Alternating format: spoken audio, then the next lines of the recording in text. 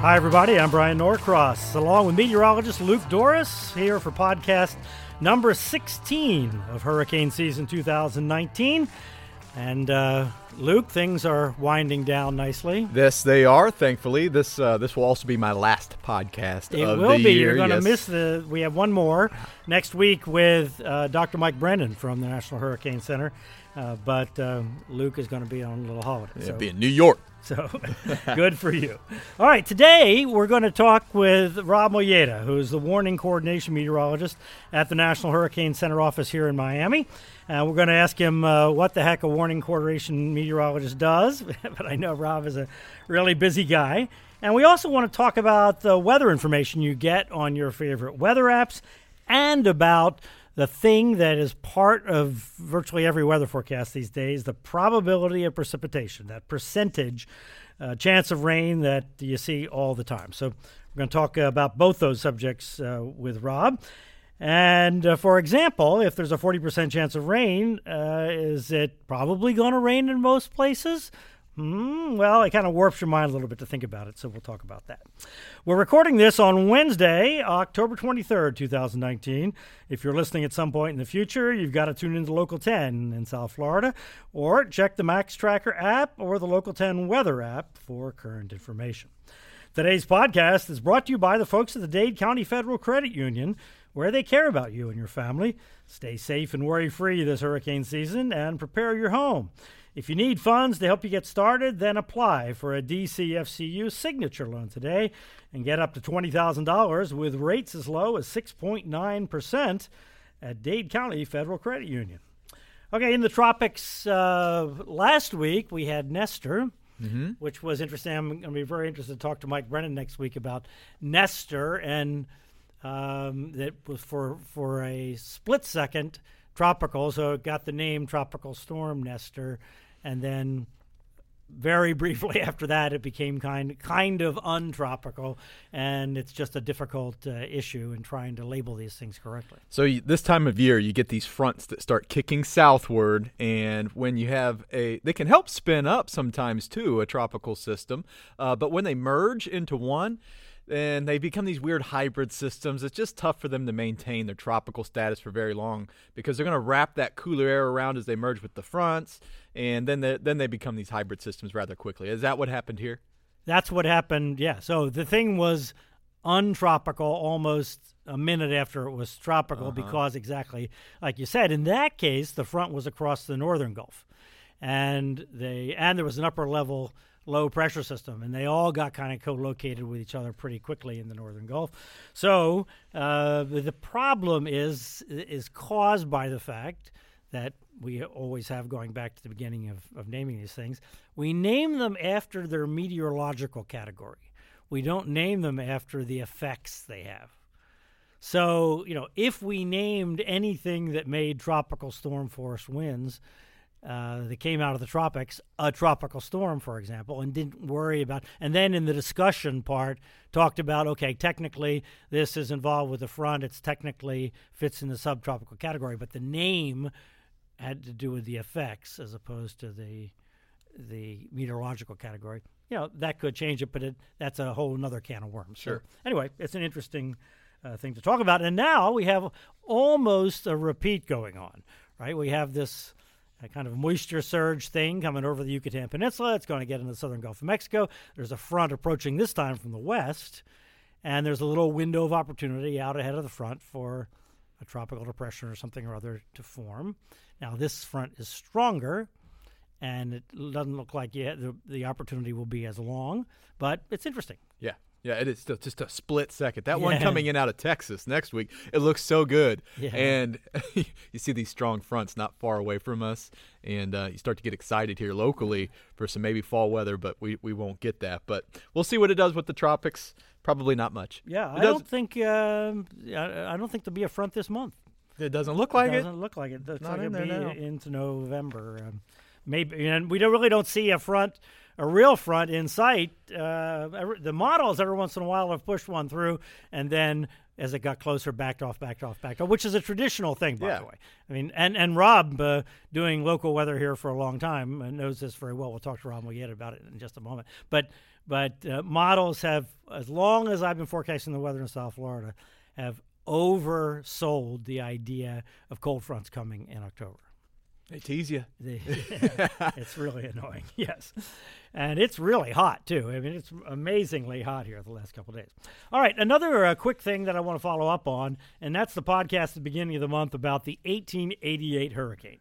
If you didn't hear that one, it turns out the official record shows a strong hurricane, at least 125-mile-an-hour Category 3, hitting what is today Miami Beach on August 16th, 1888. And there's a report in there about a 14-foot storm surge. So that would have been, a big-time hurricane. Well, I got to thinking about it, and, it would have been a big enough event, you would have think that I should have heard about it, or it would have left more of a mark, and in Miami Pioneer history, you would have thought that people would have talked about it, and I never heard of it until I saw it in the hurricane record. Well, now I've got the records from 1988. From all up and down the coast, from the National Archives outside of Atlanta, sent them to me, and also I got some just today from Washington. And it turns out that people indeed along the coast recorded the storm from today's Miami Beach all the way up to Central Florida. They didn't have any instruments to measure, but they did record the direction of the wind at least 3 times a day, and they noted in words how strong it was. So we have a pretty good idea what happened. My conclusion from looking at that data is that landfall was somewhere between Fort Lauderdale and Delray Beach as a strong tropical storm or a low-end hurricane.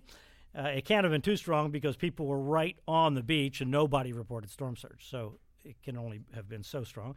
And after the storm went by, life went on, and they entertained, and they had visitors and so forth. So there wasn't any significant damage done. Well, I sent the new data over to the National Hurricane Center for their analysis. They have a team of experts, Dr. Chris Clancy, Dr. Jack Bevan, Andrew Hagan, other folks there that look at these things, and we'll see what they say. They have a long list of historic storms they're looking at. So anyway, it's kind of cool. Yeah, it seems pretty conclusive from all the data that you've been able to gather.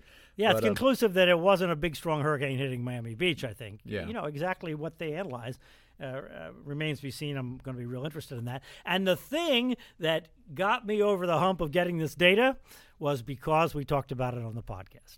Because a podcast listener in Boynton Beach, who is a student of history there, put me on the path to getting that data from the National Archive outside of Atlanta. So anyway, it was thanks to the good listeners of the Bryan Norcross Podcast. yes, and thank you very much. You were a big help.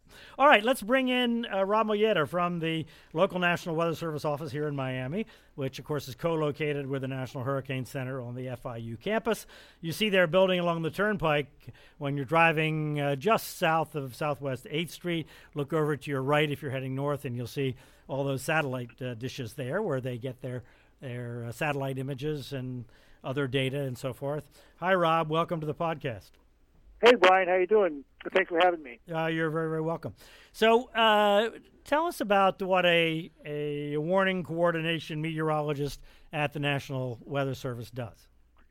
Yeah, sure. The name, though, the title is a little bit of a misnomer. Yes, I guess, a big part of my job does involve warnings, but really primarily how warnings are received by the public and really how they're used.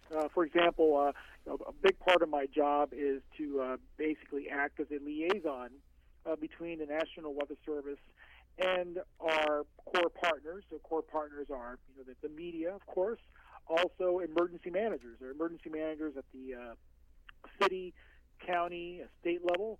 So we work closely with them really all throughout the year, in order for us to better understand, specific weather-related needs that they have regarding planning. For example, it could be hurricane evacuation zones, or something that's typically planned during the off season. We also go over, the different types of information that we put out as part of our package of tropical weather information, especially for the local area for South Florida.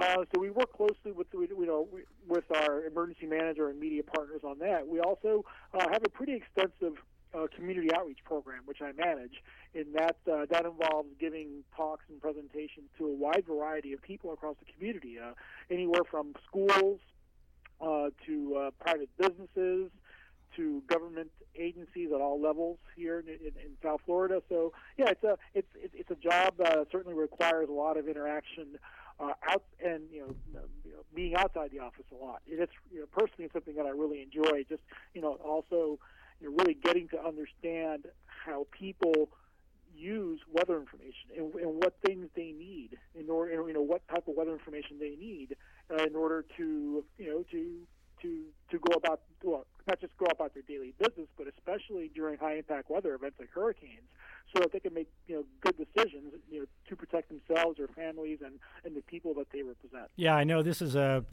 trend in the National Weather Service, and it's a good trend that the entire National Weather Service is doing a lot more outreach and impact-based planning and so forth. You had a news conference yesterday talking about the winter season to come for South Florida. Luke and I were just talking about the fact that we haven't really had a real cold front here this year, but I'm sure that we will have a winter season eventually here. Give us the bottom line on what you talked about yesterday.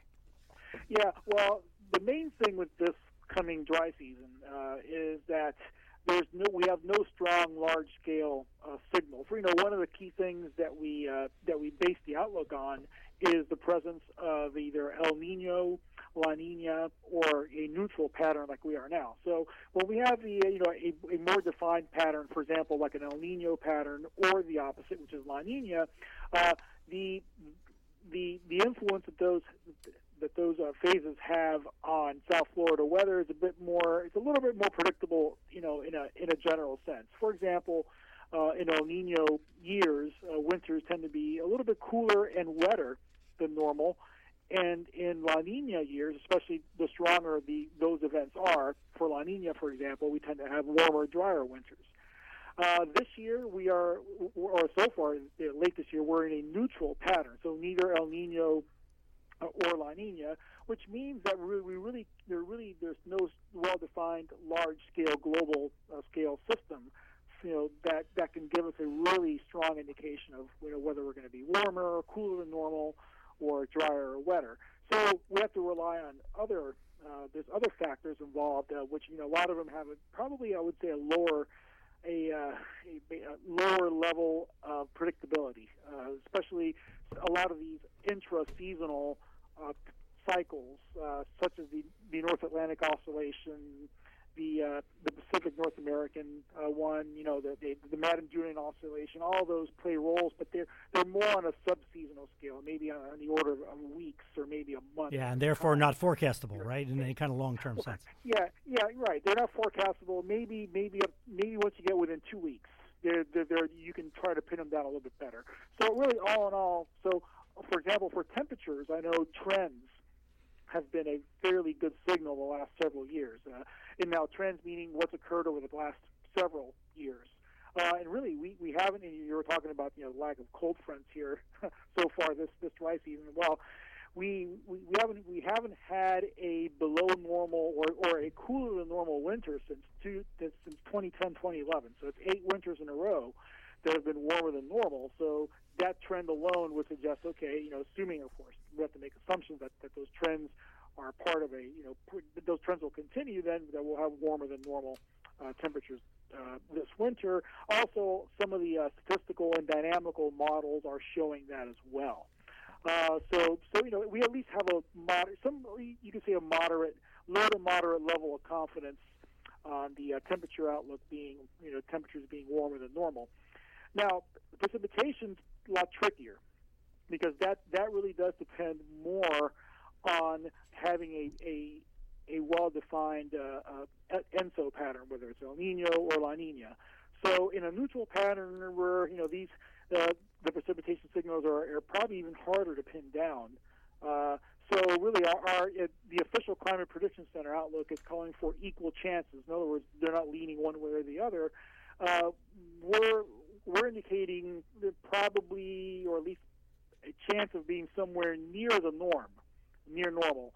But acknowledging that, especially if we trend a little bit warmer, if the ENSO pattern does tend or tilt a little bit towards El Nino, which it could, there's a chance. I wouldn't say it's not a really high chance, but a chance that we could end up being a little bit wetter, especially during the second half of the dry season. But I'm using a lot of uncertainty here, where I'm conveying a lot of uncertainty in this because definitely more than the normal level of uncertainty as far as this dry season outlook's concerned. Rob, one of our topics for today has to do with weather apps, and the modern trend for predicting the weather, it seems to be going to this like very granular and very hyper local basis. Like just about any app will tell you what the weather will be every hour this afternoon and 10 afternoons down the line sometimes at your specific location, when we know that the way thunderstorms move and form in the afternoon, it has a randomness to it. Do you think that apps and hourly forecasts in general overpromise, and does that hurt the credibility of forecasts in general? Well, I do think that there is always that danger of your forecast that attempts to be too precise is not going to really represent the conditions accurately. But I will say this though, as an agency, we are gearing more towards or focusing more on shorter term details in weather forecasting. So and the models we use, the tools that we use for short range weather forecasting have gotten a lot better even just in the last few years. Sometimes there are days that I'm like, wow, that I'm frankly amazed how good some of the short range models can be. Other days they can be way off. I mean, I've seen examples on both ends. So yes, the trick is how to what level of detail you use that information. I think that's something that we're still not quite there yet. Really, I don't think anyone's really quite there yet. To be able to give a highly accurate, dependable 1 hour forecast, especially when it comes to things like rainfall. As you mentioned, and especially in the summer months here in South Florida, our rainfall patterns can be very random. So predicting that on an hourly basis is really it's almost futile to be able to do that. So I think really a better approach is instead of focusing on the hourly or hour to hour, minute to minute, is really kind of take into account maybe different times of the day. It could be early afternoon or mid afternoon or late afternoon. There at least there's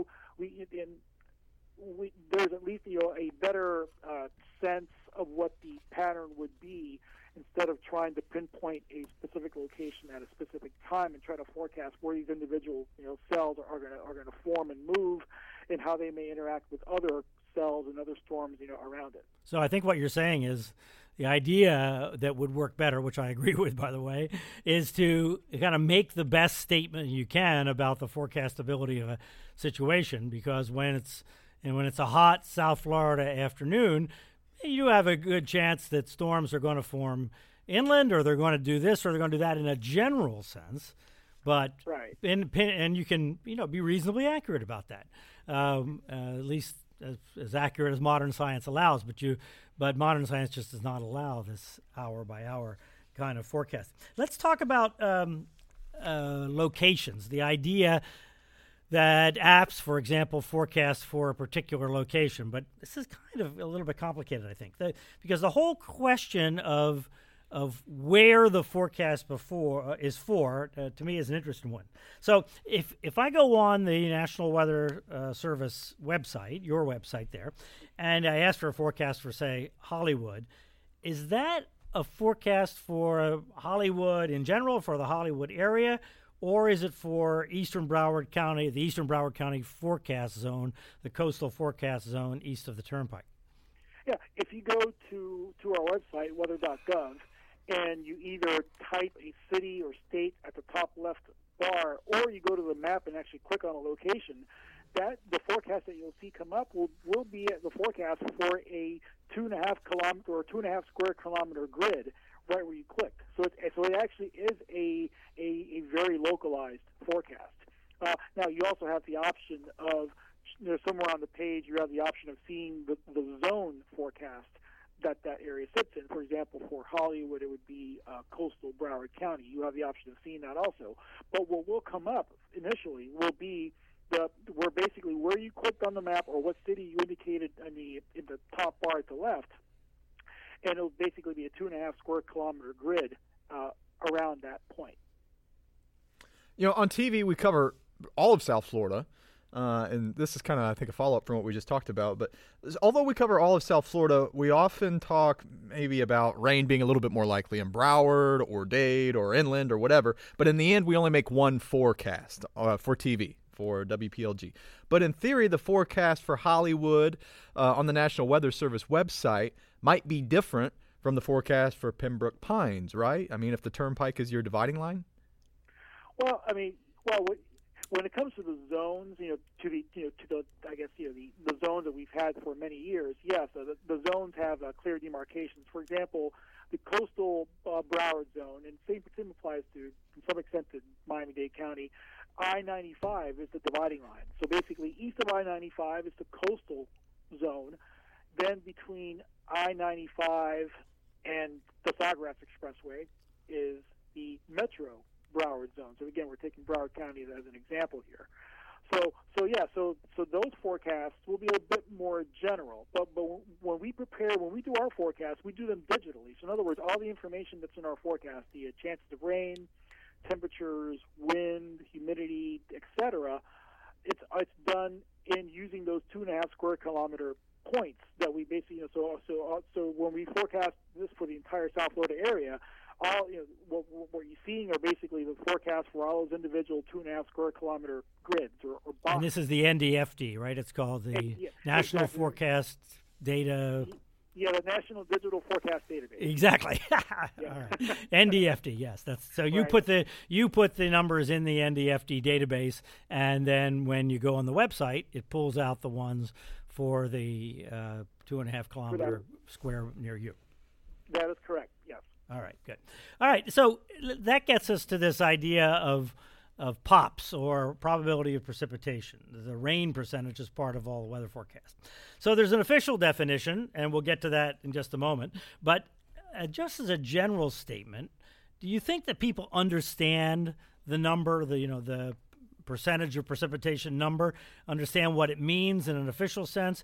Like, for example, I was talking with a guy a couple days ago, and he said, well, a 40% chance of rain means it's definitely going to rain. I mean, he was absolutely certain in his mind that 40% meant absolutely definitely.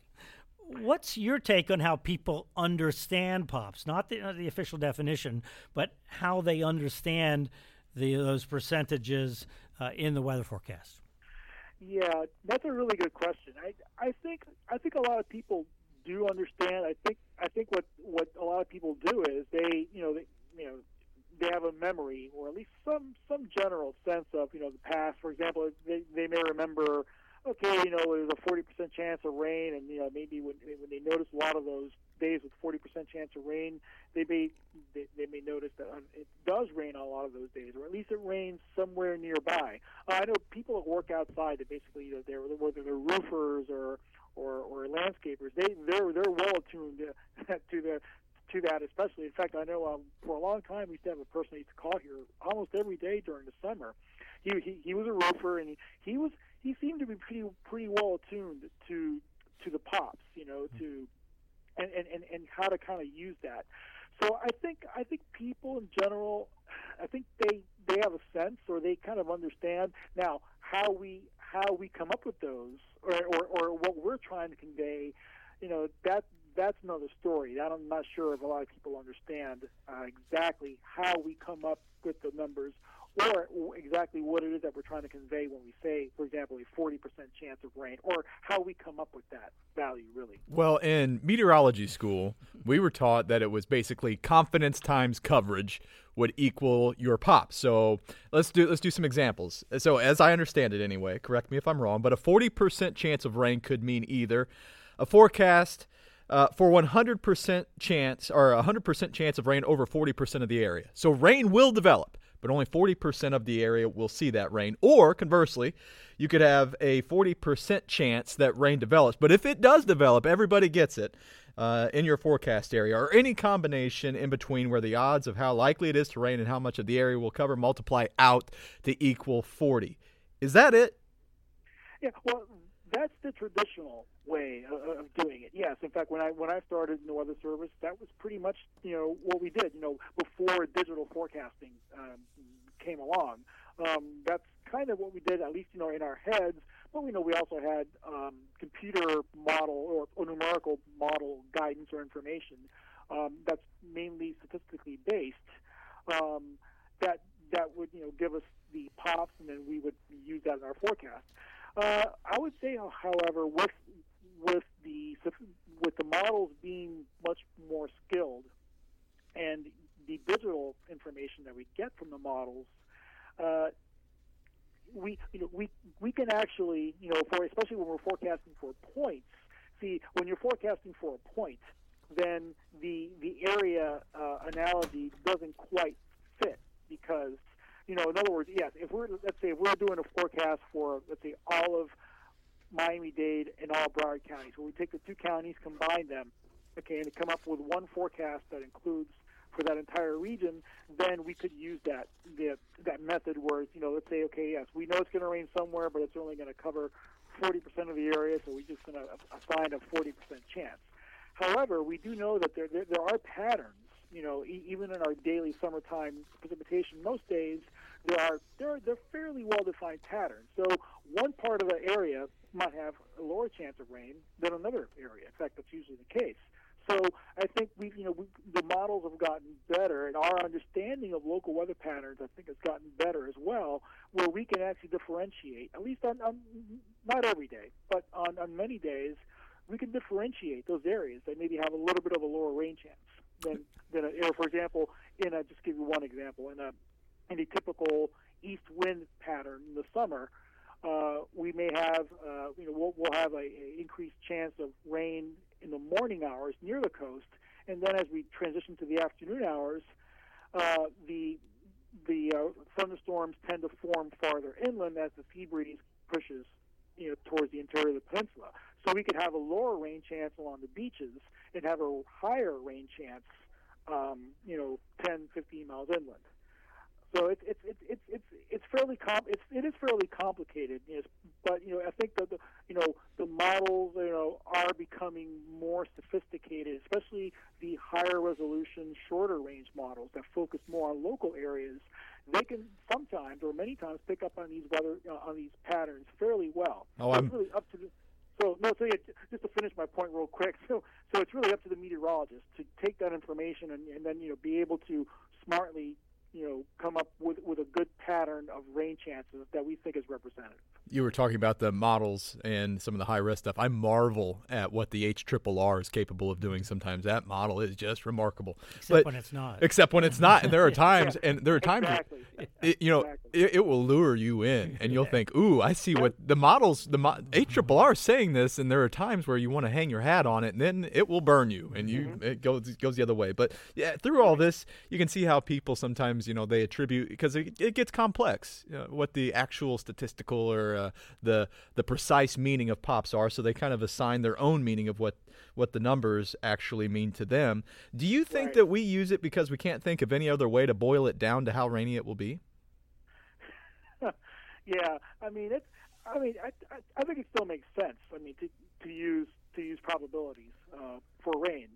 I think it's important that we help people understand exactly what we're telling them. I don't mean to sound flippant when I say this to people. People ask me, so what is so when you guys forecast 40%, what does that mean? And I tell them, well, it means that you have a 40% chance that it's going to rain where you are. That's exactly what I tell them. In other words, it's a 4 in 10 chance that you will have rain somewhere where you are, where that that area where that the 40% chance is valid for.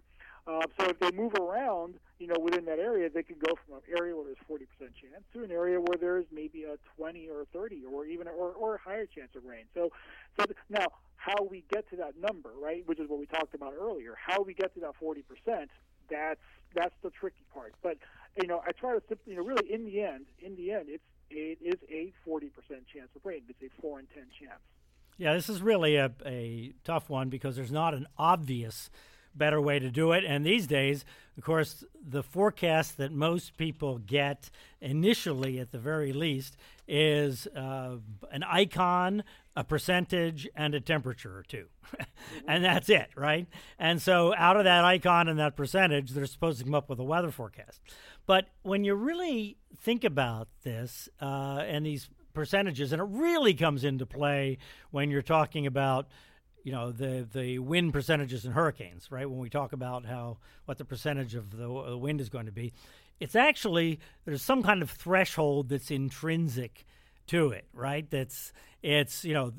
People have a mental threshold of what the percentage needs to be for them to take an umbrella, and it might be a different threshold because some people may be more tolerant of getting wet. Somebody that just went to the beauty parlor is going to be a lot less tolerant than the average teenage kid who wouldn't be seen caught dead with an umbrella.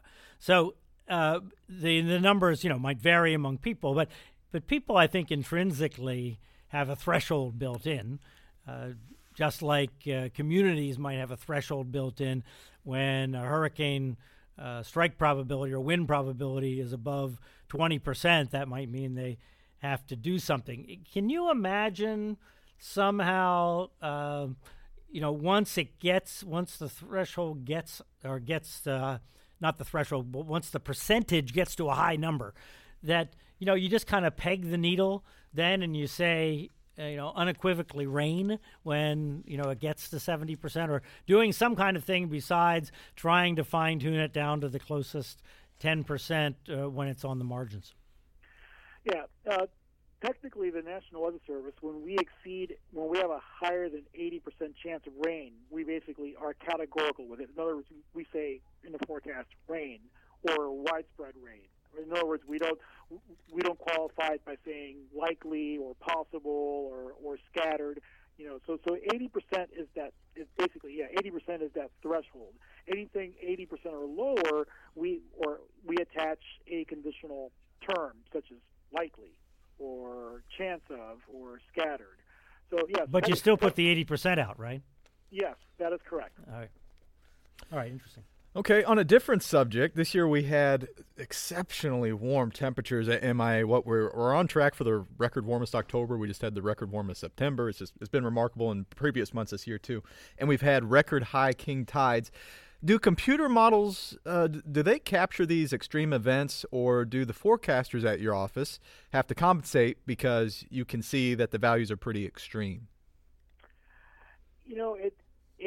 It depends on the weather pattern, but I would say overall, if it's a day where there's at least where the pattern suggests that we could have record highs, for example, then sometimes the models can have a hard time catching that. Or I would say the statistical models will have a harder time. Why? Because while they're based on statistics, which are based on, for example, let's say it could be a 20-year record of temperatures. So if you have a potential extreme event for that day, then the statistics the statistics are going to try to trend at least a little bit closer to what's more typical. Now, the raw computer model information could catch or will sometimes give you hints that a more extreme event could occur. For example, temperatures could meet or exceed record levels. So sometimes in those situations, instead of going, more statistically based, you might want to trend more towards what some of the raw computer model information is showing. So it's really recognizing the pattern and knowing which information, which computer model guidance fits your understanding of that weather pattern on that day. Yeah, that's why we still have human forecasters making these exactly. choices, I guess. So what do you see coming in the future for the local National Weather Service office here in Miami and just local National Weather Service offices in general? Well, I think we're going to see, we've already started, really a trend towards more localized weather forecasting. I think especially like within maybe the first 36, 48 hours of the forecast period. I mean, I mean, there may be, in fact, even we were talking earlier about hourly, hourly depictions of temperature and rain chances. We already produce, hourly temperatures and hourly rain chances. Now, how we actually depict that on our forecast, is obviously, we don't do hour by hour breakdowns in the actual, forecast. Although there is a table where you can see the hourly breakdowns, but when we give the forecast that says 40% chance of rain, that's basically the highest rain chance for a 3-hour period, in which those hourly precipitation chances make up. So I think there's going to be a greater emphasis on shorter range forecasting, especially when it comes to decision support, or in other words, information that people can use to make decisions. So it'll be really more impact based. You mean should I go now or should I wait an hour or two? Kind of that kind of thing. Yeah. Yes, it could be that, or it could be for example, on a given day, let's say if we have a 50% chance of thunderstorms develop, sometime later that day or later in the afternoon, for example, then in the morning people can make plans. Okay, mm-hmm. In fact, people do that now, but I think they're with the improvement in the short range forecasting, that's really, so in other words, it's not just we're always going to have temperature and rain temperatures and rain chances in our forecast, but we're also going to have more impact based information, such as what is the threat of lightning, for example, what is the threat of strong wind gusts on a particular day, or flooding, for example, from heavy rainfall.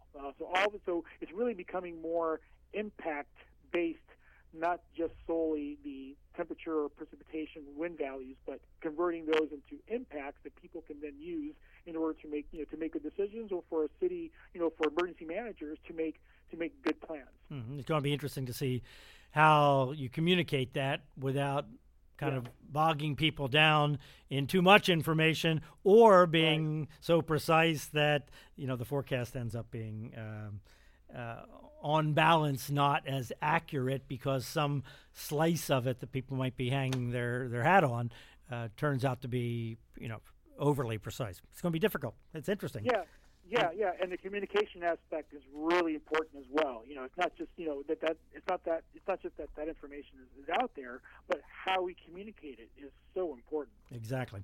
All right, Rob Molleda from the National Weather Service office here in Miami. Thanks so much, and I'm sure we'll be talking to you soon. Thanks, Rob. All right, thank you. Take care. Take care. All right, there's another really interesting and I think quirky thing that most people don't think about percentages. So if you have a 40% chance of rain this afternoon, right? Now, what does that mean on an hour-by-hour basis? Because if let's just say that the odds of rain were spread evenly over the afternoon, right? Mm-hmm. And let's just say it's, there's a line of storms coming through. All right, obviously, it's a lot of ifs here. But there's a line of storms coming through, so it's going to, if it rains, it's going to kind of rain once and move through. Yep. Right? Okay. And there's a 40% chance that that's going to happen, we say. So this is one of those 40% chance is going to happen 100% of the places. Gotcha. Right? But the 100% of the place could be downtown Miami or whatever. Okay. Now you do the stats and you figure out, okay, if that 40% is spread out over 6 hours from noon till 6 p.m., turns out that that's less than 10% chance per hour. Well, it's not going to rain then, Bryan.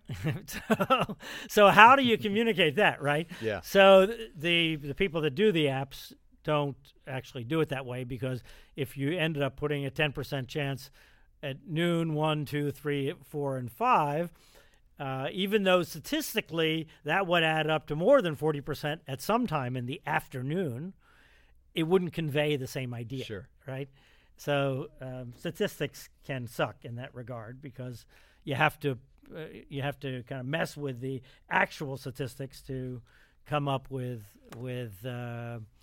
something that communicates, which gets back to exactly what you were asking Rob about, which is what do the percentages mean to people versus what do they statistically mean? Yeah, and that's the big thing with communicating it, and that's where it gets tough. And we have a debate quite often in the weather office of pops let me back up. Talking about the 7-day forecast. Mm-hmm. So the 7-day forecast is that's the biggest graphic that we can show. And some television stations show percentages of rain chances on the 7-day forecast. Other stations opt not to show those, and they'll put a text up that says, afternoon showers, scattered showers, whatever you may have. So the debate is, and it's kind of split, of which is the better option. And I'm in the Pops camp. I like the percentage chances, and for a couple reasons. One is I think that there's a lot more information that can be gathered from that than the words. And I also think that if you have a glance at a graphic and you don't have all that much time to absorb it, the fewer words and the less information you can get on to get your point across, the better. And you put this in words for me, Bryan, that I kind of already had in my head, but I didn't put the words together. Rain index is really what we should be calling Pops, because it's not a technical description. When I'm putting together my forecast, I'm not doing a 10% chance at 1, 10% chance at 2, 10% chance at 3 to come up with a 40% chance for the afternoon. What I'm doing is I'm looking at the afternoon or the day as a whole, and I'm looking at, 1, what's the chances that we get rain? How widespread's the rain going to be? How big's the impact? Is it going to be really heavy stuff?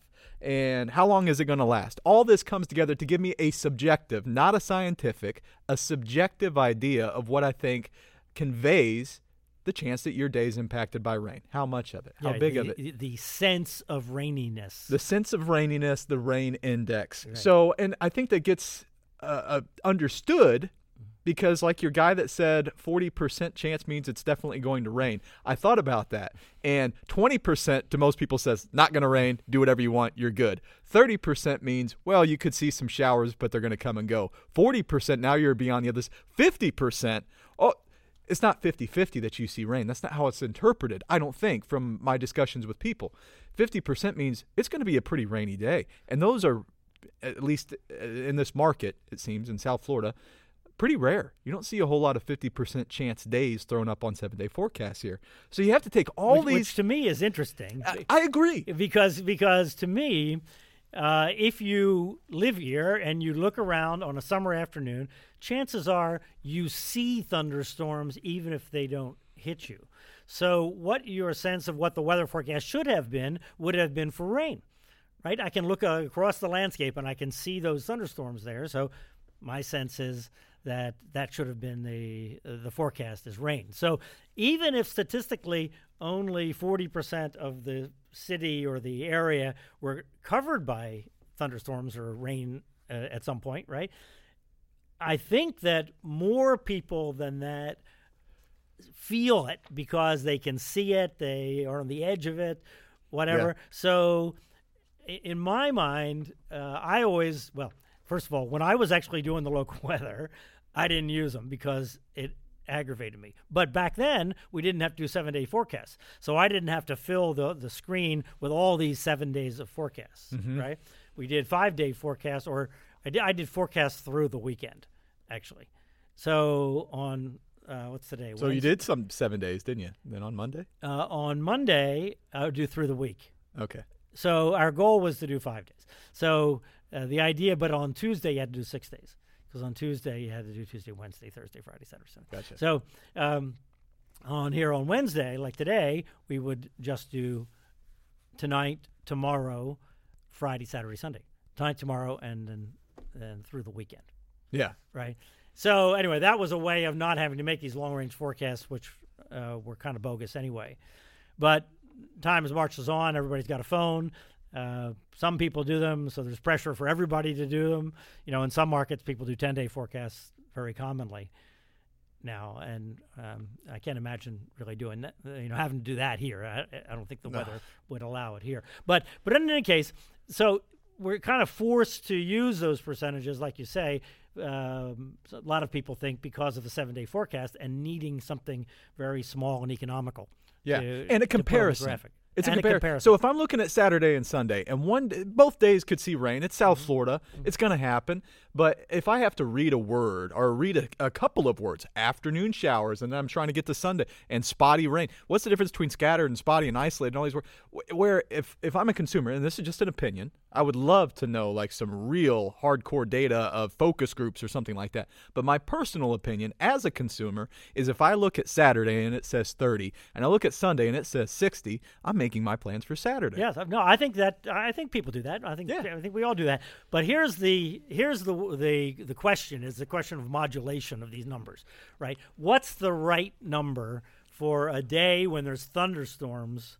Everybody sees thunderstorms around. You see the sky, but it might not rain where you are. Exactly. Yeah. Right. What's the right number to convey that the day before when you're making the forecast? That's the way the day is going to be. Is that a 40% day, which is 40% about average, I think, for a summertime day in South Florida, right? Mm-hmm. Or is that a 60% day? Because we know there's going to be thunderstorms, and everybody knows it, and just about everybody sees them around. Or is that a 70% day because we know they're there? That's, in my mind, the challenge. And I've been trying to think about how to figure this out. And here's the way to figure it out, I think, and talk about research, is what you would want to do is you'd want to have some kind of mechanism where people today or at night would tell you what the percentage should have been for the day they already experienced. Brilliant. And then we would, over time, we would get a feel for what kind of conditions people attach what percentages to, which, by the way, will vary all over the place, but maybe you could get some kind of crowd consensus. Sure. Yeah, that's a brilliant idea, Bryan. Yeah. So anyway, maybe we can, one of these days, we'll get a graduate student to pick up something like that. And, you have all kinds of issues with POPs. I think it's a fascinating subject, and it's part of the reality of modern weathercasting. All right, one other thing we should mention before we go here. 14 years ago today, Hurricane Wilma was on final approach to South Florida. It had been dawdling around for days, pounding Cancun and Cozumel, stalled by the Yucatan. So it was another one of those stalling storms. And that was after it suddenly blew up into this 892 millibar Category 5 thing with this eensy-tiny little eye, one of those dreaded pinhole eye situations that we hadn't seen that much of. Now we see them a lot more because we have better satellite coverage now and access to better satellite coverage. Well, it was a Category 3 when it hit the Everglades in the southwestern part of the state, south of Naples, so really didn't have a big impact there in southwest Florida. And it was a Category 2 in parts of Broward and Palm Beach County, Category 1 in Dade and other areas, although people think of it as being much worse than a Category 1 in Miami-Dade, and I think most people in Broward and Palm Beach County that actually got that eye wall thought it was worse than a low-end Category 2, which is really what they got. The only reports of Category 2 winds, were over Lake Okeechobee. But it was a $28 billion hurricane. So the third most expensive hurricane in the history of hurricanes. That's hard to believe. Isn't that unbelievable? With a Category 1 over most of the metropolitan area and some areas a Category 2, which just goes to show you really that any hurricane hitting a major metropolitan area with so much stuff to damage is seriously damaged. Ooh, scary thought. It's really amazing. So our next podcast, as we were talking about earlier, is going to be next Friday. That's November 1st.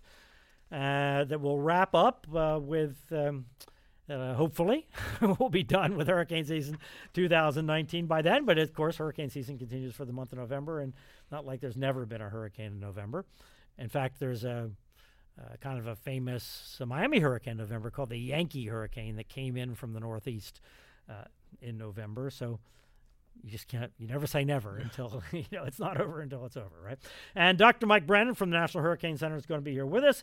Mike runs the hurricane specialist unit there, all the forecasters that turn out the advisories. So he'll talk about hurricane season 2019 and what the Hurricane Center has planned for the future. So that'll be next week, Friday, November 1st And yes, it will be November already.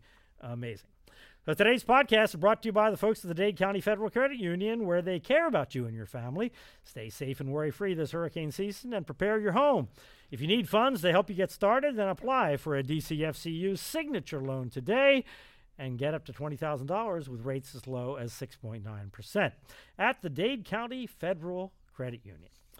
So that's our podcast for today. Luke, thanks for another good season here. Yeah, we'll be back again next well, season. and maybe, if something happens in November, I'll be back. We'll be on it. Yeah. So, all right, everybody have a good week, and we'll see you at the end of next week with Dr. Mike Brennan from the National Hurricane Center. Take care, everybody.